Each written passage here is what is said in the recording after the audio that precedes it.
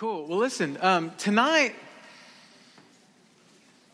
we're starting a new teaching series called Money Matters.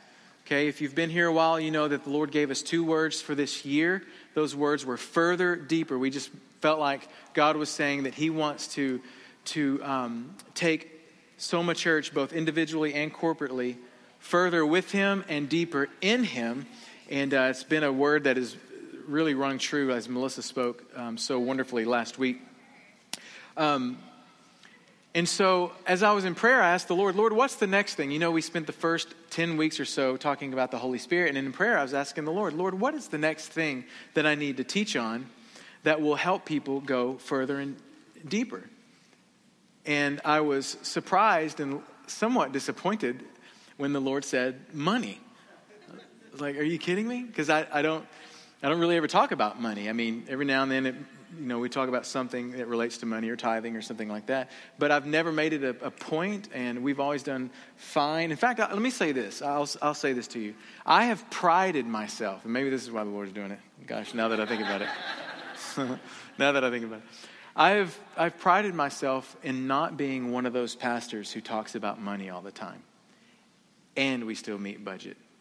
And we are blessed. And really that has to do with the Lord and you guys, whether I teach or not teach. That's your hearts that are great. But I felt like the Lord said, money. Money is the next thing that you need to talk about in order for people to go further and deeper. And so this series might be specifically for you or all of you. I know all of us will be transformed one way or the other, and He will take us further deeper. Cool? Well, let's start with a scripture, Psalm 92. Go ahead and turn there. I want you to turn there. I want you to mark it in your Bible. This sermon is, what am I trying to say? The scripture is for this sermon, but it's also going to carry us through this series, okay? So Psalm 92, verse 13. If you have a physical Bible, I encourage you to turn it. I want you to circle it and write smiley faces, whatever it is that helps you remember it beside this. Okay, and let me read it for you.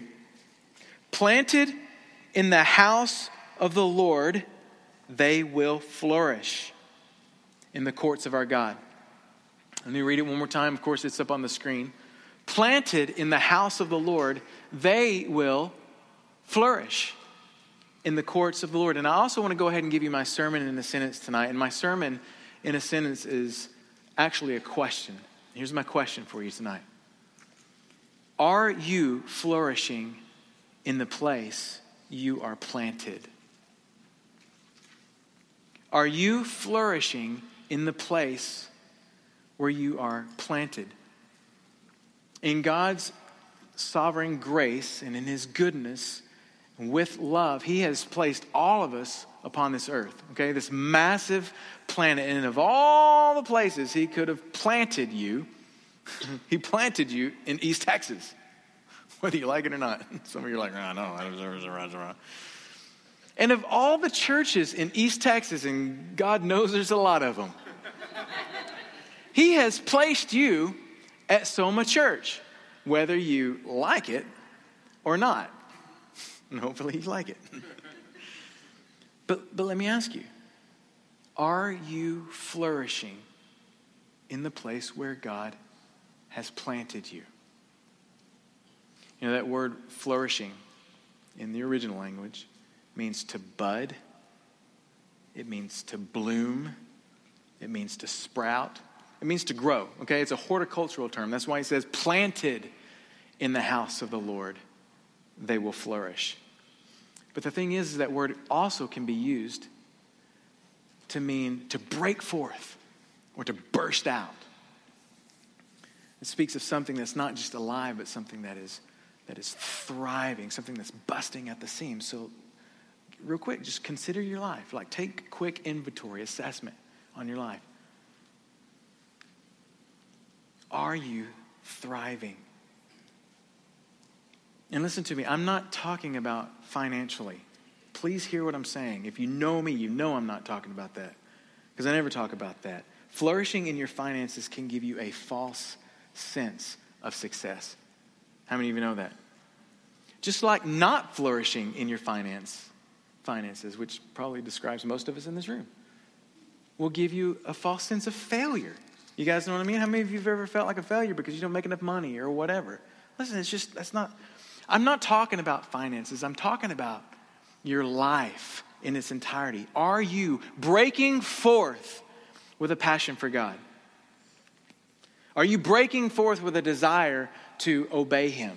Are you bursting at the seams with joy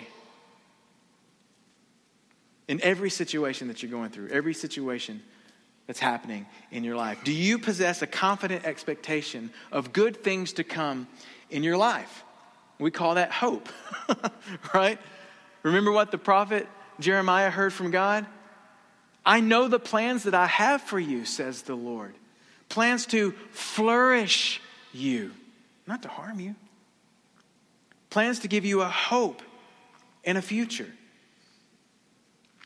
Most of the people that I talk to can't get past the guilt and the shame and the regret that they feel for past failures, or the confusion and the chaos of their current situation, much less to break forth in hope in what the future holds.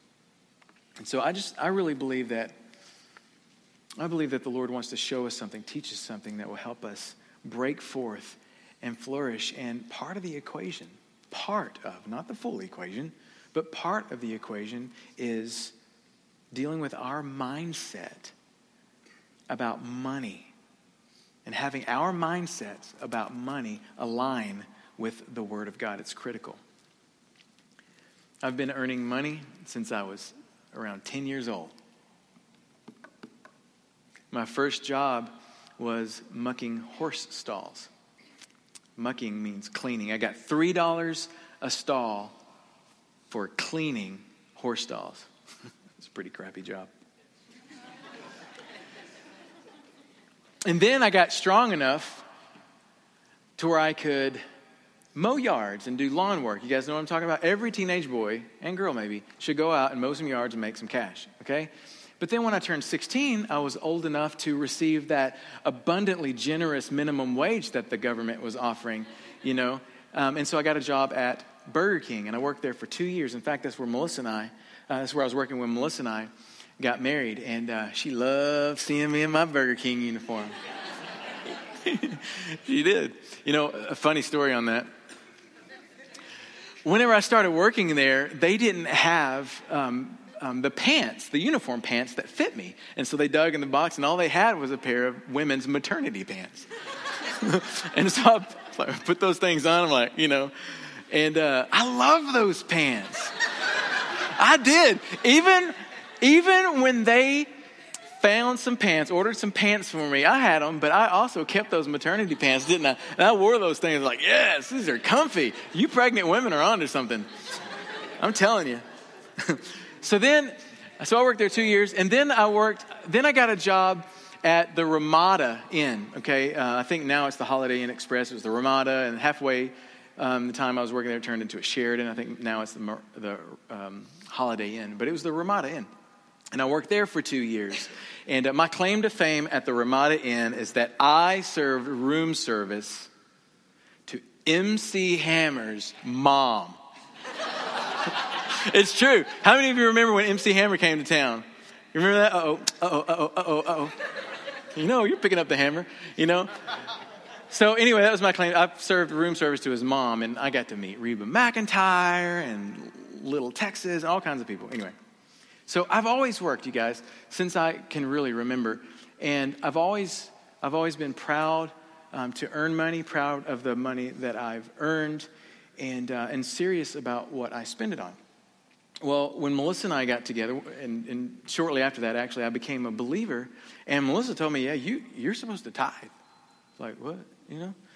And I never questioned her on that. She explained to me the basic principle, because I'd never heard of tithing. She basically explained the basic principle. God gave you the ability to work, boy, and earn money.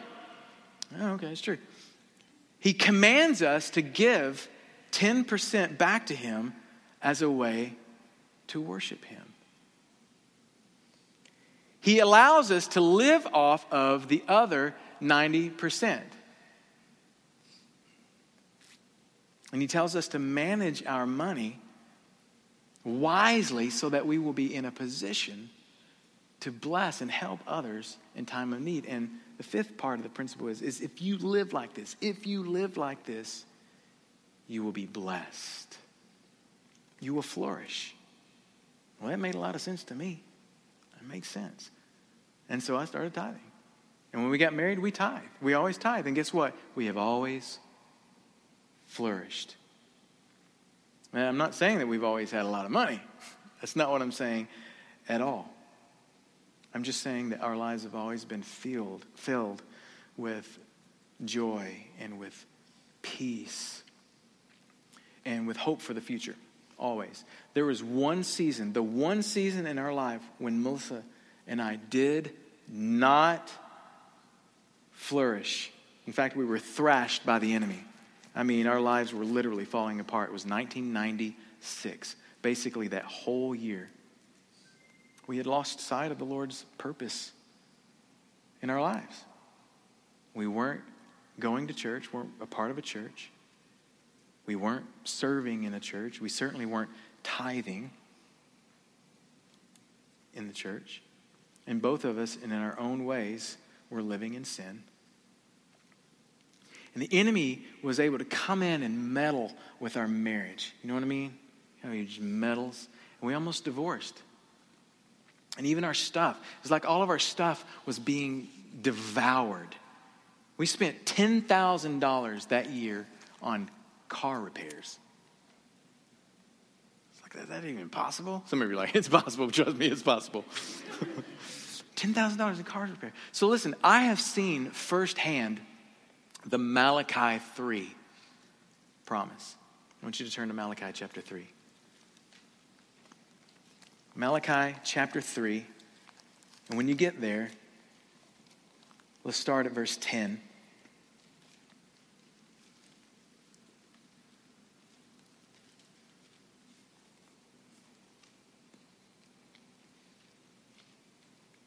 Bring the whole tithe into the storehouse, so that there may be food in my house. You can take that down. That's not part of it. Bring the whole tithe into the storehouse, so that there may be food in my house. And test me now in this, says the Lord of hosts, if I will not open for you the windows of heaven and pour out for you a blessing until it overflows. Then I will rebuke the devourer for you, so that it will not destroy the fruits of the ground. Nor will your vine in the field cast its grapes, says the Lord of hosts. Because, you guys can look up at me, because this is a promise connected with an old covenant practice, there are a lot of people that believe that we don't have to tithe anymore, that's not something that we have to tithe to do, that under the new covenant, we can just give freely from our heart. And there's a little truth to that. And we're going to talk about that in another week, okay? But there's people that believe that. And then there are also those that would say that you don't have to tithe. And in fact, pastors and preachers and evangelists and those people use Malachi 3 to manipulate people into giving so that they themselves can get rich. And we've seen those kinds of things, and it's very unfortunate. But will you allow me to let God's word address these two issues really quick? Would that be okay with you? First of all, whenever you look at Malachi chapter 3, it begins by pointing ahead to the coming of Messiah. Okay, and not just the first coming when Jesus came as a baby and also the second coming. It's called a dual reference. When the same scripture in the same area, he's talking about two different things: his first coming and his second coming, okay? And so the whole context of chapter 3 is what God will do in the future. If you can read it on your own, Malachi chapter 3, verses 1 through 4. The whole context is what God is going to do in the future, okay? So not only is this relevant for the past, it was also relevant for the future, okay? And another thing is God dealt with the priests. There were ministry leaders that they called priests, and the priesthood in those days, who were doing the same thing that certain ministry leaders today, pastors, evangelists, do. They were being shady with the money. But if you look at verse 3, he says that He will purify the sons of Levi, which is a reference to the priesthood. He will purify the sons of Levi that they may present to the Lord offerings in righteousness. And in verse 4 it says, offerings pleasing to the Lord, as in the days of old, as in former years. So God promises to deal with those who are misusing people's tithes and offerings, and that He would purify their hearts so that they would come into alignment with God's design for money matters. Okay? So I'm going to deal with the priest. And look what He says in verse 5 if you're there. I'm going to deal with the priest. Don't worry about that. Verse 5, He says, then, after I deal with the priest, I'm going to draw near to you. Or I'm going to turn my attention to you for judgment. Verse 7, He goes on to say, you have turned aside from my statutes and have not kept them. Return to me, and I will return to you. See, the people were pretty upset at the priesthood, and so they became disenfranchised with the system. They became disillusioned even in their faith, and they began to focus in on their own lives. You guys know what I'm talking about? You know how easy it is for us to focus in our own life? They began to focus in on their own lives, and they really started making up their own rules about what is acceptable and what is pleasing to the Lord. That's why the Lord says, you have turned aside from my statutes and have not kept them. And then when you read on in verse 8, you realize that the people had stopped giving to the temple. In verse 8, He says, will a man rob God? Yet you are robbing me. But you say, how have we robbed God? In tithes and offerings. You are cursed with a curse, for you are robbing me, the whole nation of you. Now let me pause and just say that the tithe provided the means for helping the poor. The tithe also provided the things necessary to conduct worship in the temple. And then the tithe provided for the priesthood so that they could focus on leading worship for the people and not have to work their own fields or plow their own ground, but they could focus on their work in the temple. Okay? But can I stop and ask you a question? Yeah, listen. Did God really need that money? I mean, let's think about this. Did He really need 10% of the farmer's grain? Did He really need 10% of the shepherd's flock? Or 10% of the vine grower's grapes? I mean, isn't God infamous for pulling stuff out of nowhere? Isn't like that His MO? Isn't that like what He does? Remember out when Israel was out in the desert, the manna was just like on the ground every morning. There's food. Remember the time the quail just flew in and it's like, well, they landed here. I guess we can eat them. You guys, water from the rock. Are these things ringing a bell? What about in 1 Kings 17 when the raven brought not only bread, like where did he get bread? The raven market? The bread, and he brought meat to Elijah. So really, will a man rob God? It's a ridiculous concept. But it's really similar to what Jesus said to the Apostle Paul in the New Testament. In Acts chapter 26, it says, why are you persecuting me? You guys remember Paul was putting God's people in prison for serving Jesus. And Jesus said, why are you persecuting me? And here in Malachi chapter 3, God says, will a man rob God? Well, of course not. And God says, yet you are robbing me. How? Let me tell you. The opportunity for His people to flourish. Let me be clear. God didn't need anything from man. He didn't need people to support His kingdom. Okay? God didn't invent tithes and offerings for His benefit. He created tithes and offerings for our benefit. Can you track with that tonight? Is that okay? Remember Jesus, well, before I even say that, He says, bring the whole tithe into the storehouse. Back then, the storehouse would have been the temple. Okay, where they were spiritually fed, and if they were poor and they needed, they could even be physically fed. Okay, the storehouse for us today would be the local church, a place where we're spiritually fed, and at times, like tonight, we'll be physically fed, right? Okay, bring the whole tithe into the storehouse so that there may be food in my house. In other words, so that every need will be met, down to the least of these, to the poorest of persons. Remember, Jesus said in Matthew 25, whatever you did for the least of these brothers of mine, you have done for me. There's that thing again. You see that? And if you remember, Jesus said, those who were on his right and helped the needy were blessed.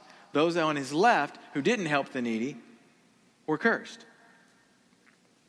Bring the whole tithe into the storehouse so that there may be food in my house. But that's not all he said. Also, so that I will pour out for you a blessing until it overflows. That's some strong imagery right there. Until it overflows. But if you don't bring the whole tithe, God says, you are cursed with a curse, for you are robbing me. Again, there that is again. I'm going to say it this way, and it's going to be on the screen. You can write this down. We rob God of the opportunity to bless us in our giving and to bless others through our giving. Let me say that again. You can write it down. We rob God of the opportunity to bless us in our giving and to bless others through our giving. Now remember, God doesn't need us to bless others. He can do that without us. But there are times when he wants to use us to bless others. And when we fail to do our part, that person is not blessed through us. And at the very same time, we're robbing God of an opportunity to bless us. And this is the one time, you guys, this is the one time in Scripture gives us permission to test him. The one time. It's like God saying, please test me.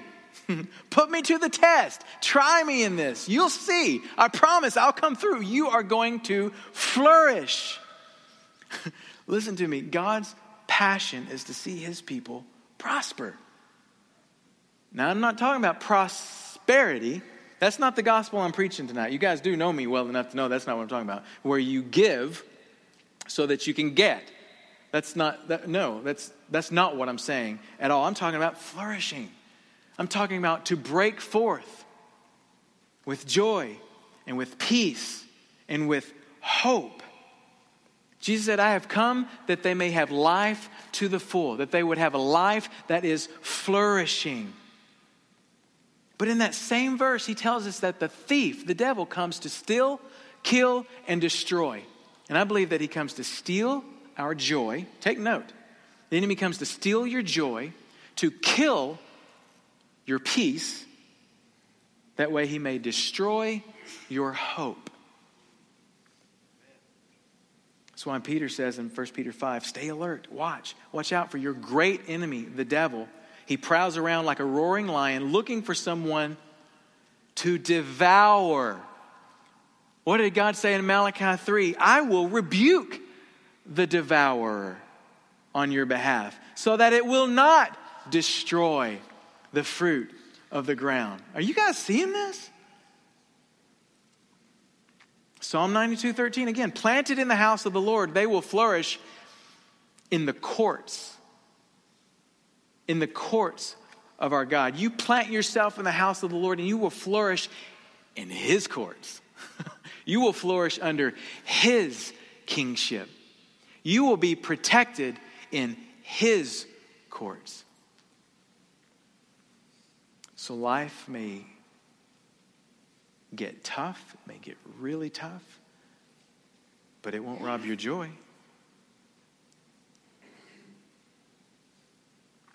Life may get really chaotic, crazy, but you're going to have peace. Today might be hard, but you possess a hope for tomorrow, a hope for the future. That this isn't going to last forever, right? And rather than diving deep down into despair and depression, we can rise above the circumstance. We can see the valley from the view of the eagle because we rise up on wings as eagles and soar above the valley. Are we actually in it? Yeah. But my perspective is not from being in it. My perspective is that from riding on the wings of the eagle. That's the flourishing that I'm talking about.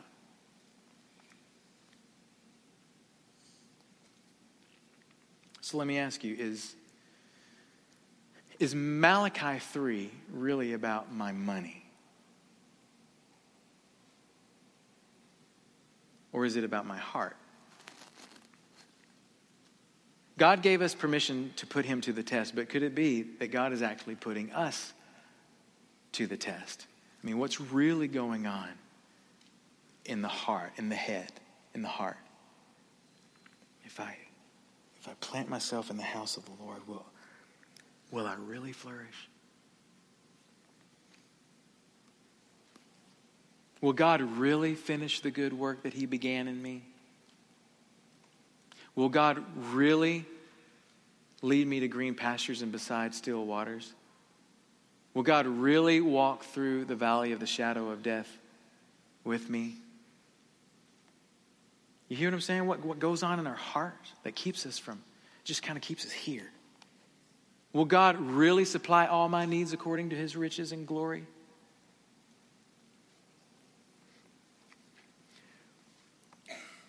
$1996 was a year of testing for Melissa and I. Our marriage was a mess. I told you that.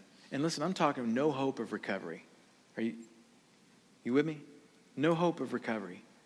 Many couples never recover from some of the things that she and I walked through.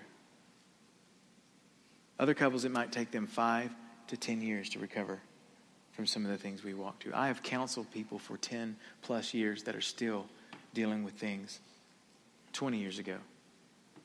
I guess that math doesn't add up, but you know what I'm saying. No hope. No hope of recovery. And then you take our finances. Our finances were completely frayed. You know what I mean? They were just frazzled. $10,000 on a credit card. On a credit card. In 96. That's really bad, you know. For car repairs.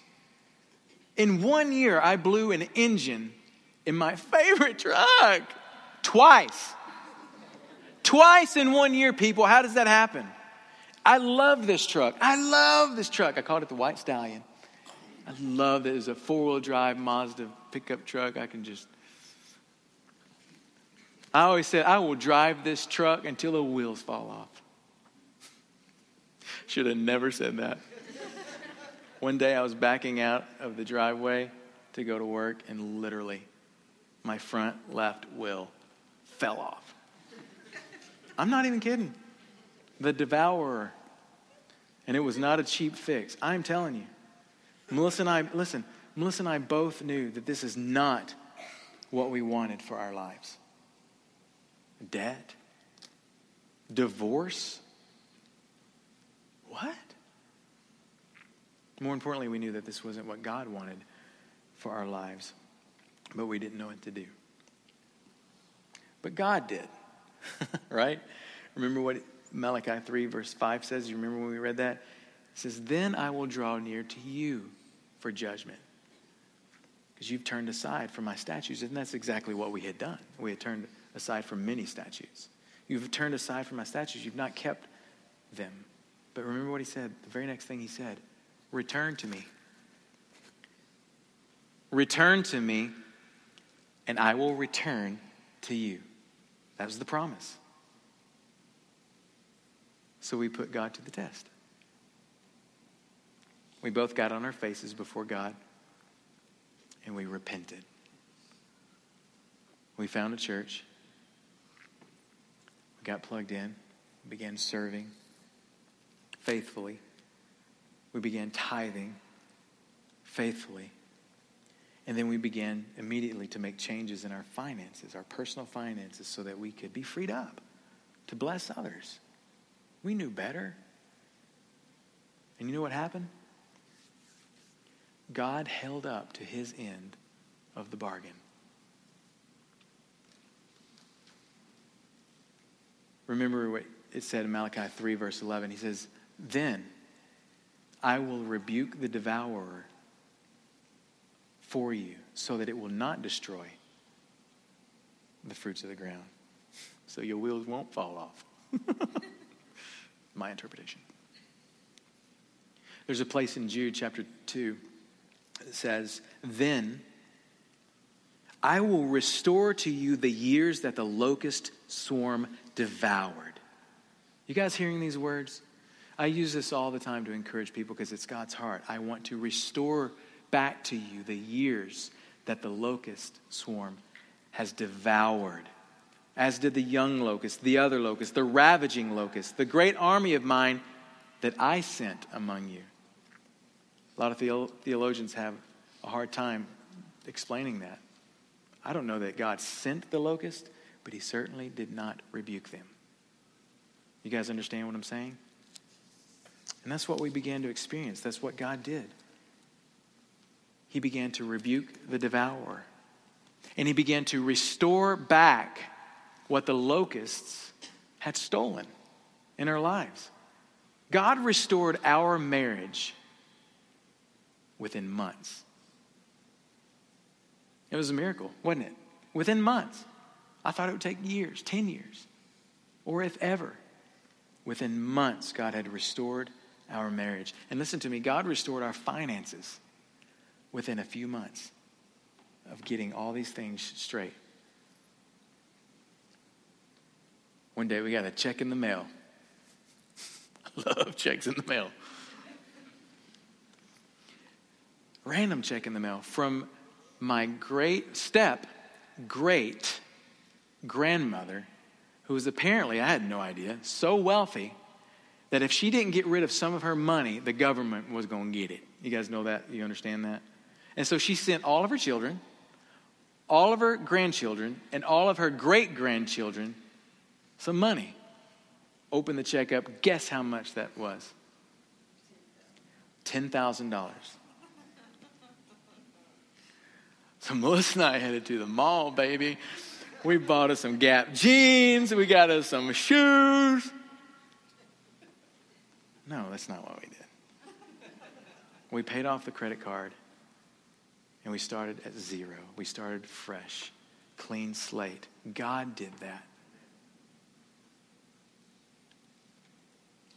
We planted ourselves in God, and we began to flourish again. If you look at the last of that little section of Scripture, verse 12, look what it says. All the nations will call you blessed, for you shall be a delightful land. I actually have quite a bit more to say about this, but I'm going to save it for next week. You've got to be here next week because God's going to blow your mind about being a delightful land. Okay, so I'm going to stop short tonight. And I want to ask you a question. Would you say that your life is a delightful land?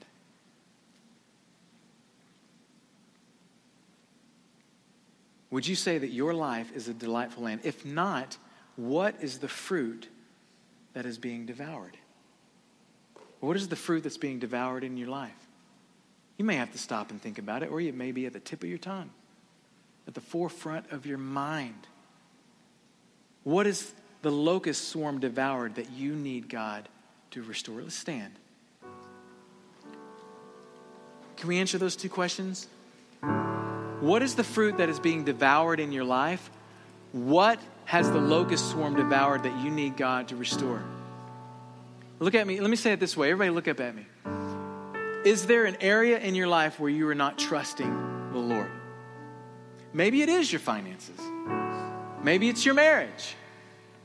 Maybe it's your kids. Hey, listen, maybe you have become disenfranchised with the system, disillusioned in your faith, just like the people back then, and you've begun to focus in on your own life.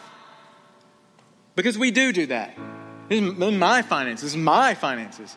This is my marriage. This is my husband. This is my wife. These are my kids. My kids. Don't tell me about my kids. It was my kids. And begin inventing your own rules on how to please the Lord, how to walk in his ways, how to be acceptable, your actions before him. And turned away from his statutes. Psalm 92:13. Memorize it.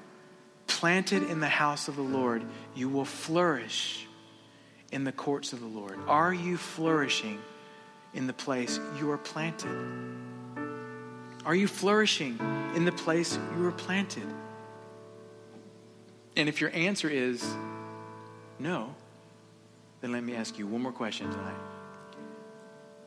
Would you like to? If so, follow those 3 steps that Melissa and I followed. Repent. Everyone say, repent. And then plant yourself. Everyone say, plant yourself. And that looks like many things, not just tithing. But plant yourself in the house of the Lord. And the third thing is, you're going to have to make some changes. You're going to make some changes in your life. Maybe some changes in your finances. Maybe some changes in your marriage. Maybe some changes in your parenting.